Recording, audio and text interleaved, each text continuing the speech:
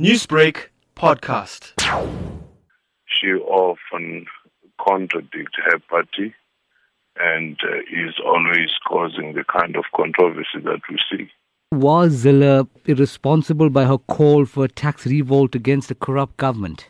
I would not be so sure, because in this particular case, it also, one, indicates that DA, which has always presented itself as government in waiting, she's indicating that they do not hope to win any government, because if there was such a hope, then she wouldn't say they would revolt against. But also, that she believes in the rule of law, it also betrays that she is not as deep on that particular belief, precisely because she would have allowed the Commission of Inquiry, its recommendation, and the taking of the matter to the NPA to do its own work without having to say this is how the outcome should be predetermined.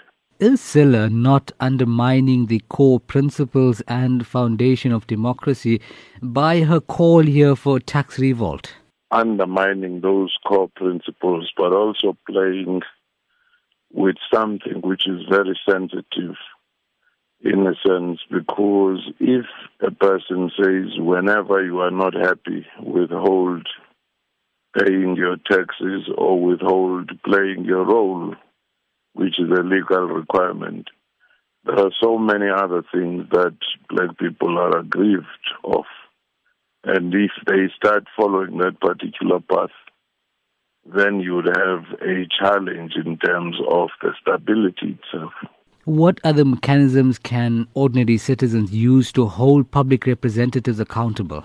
Well, it's the faith in our democracy, in essence, where you go to the public protector or the Chapter 9 institutions if you feel aggrieved by the actions of government, or you can appeal, the same appeal through the judiciary. So that in itself, I think, is the recourse that we have.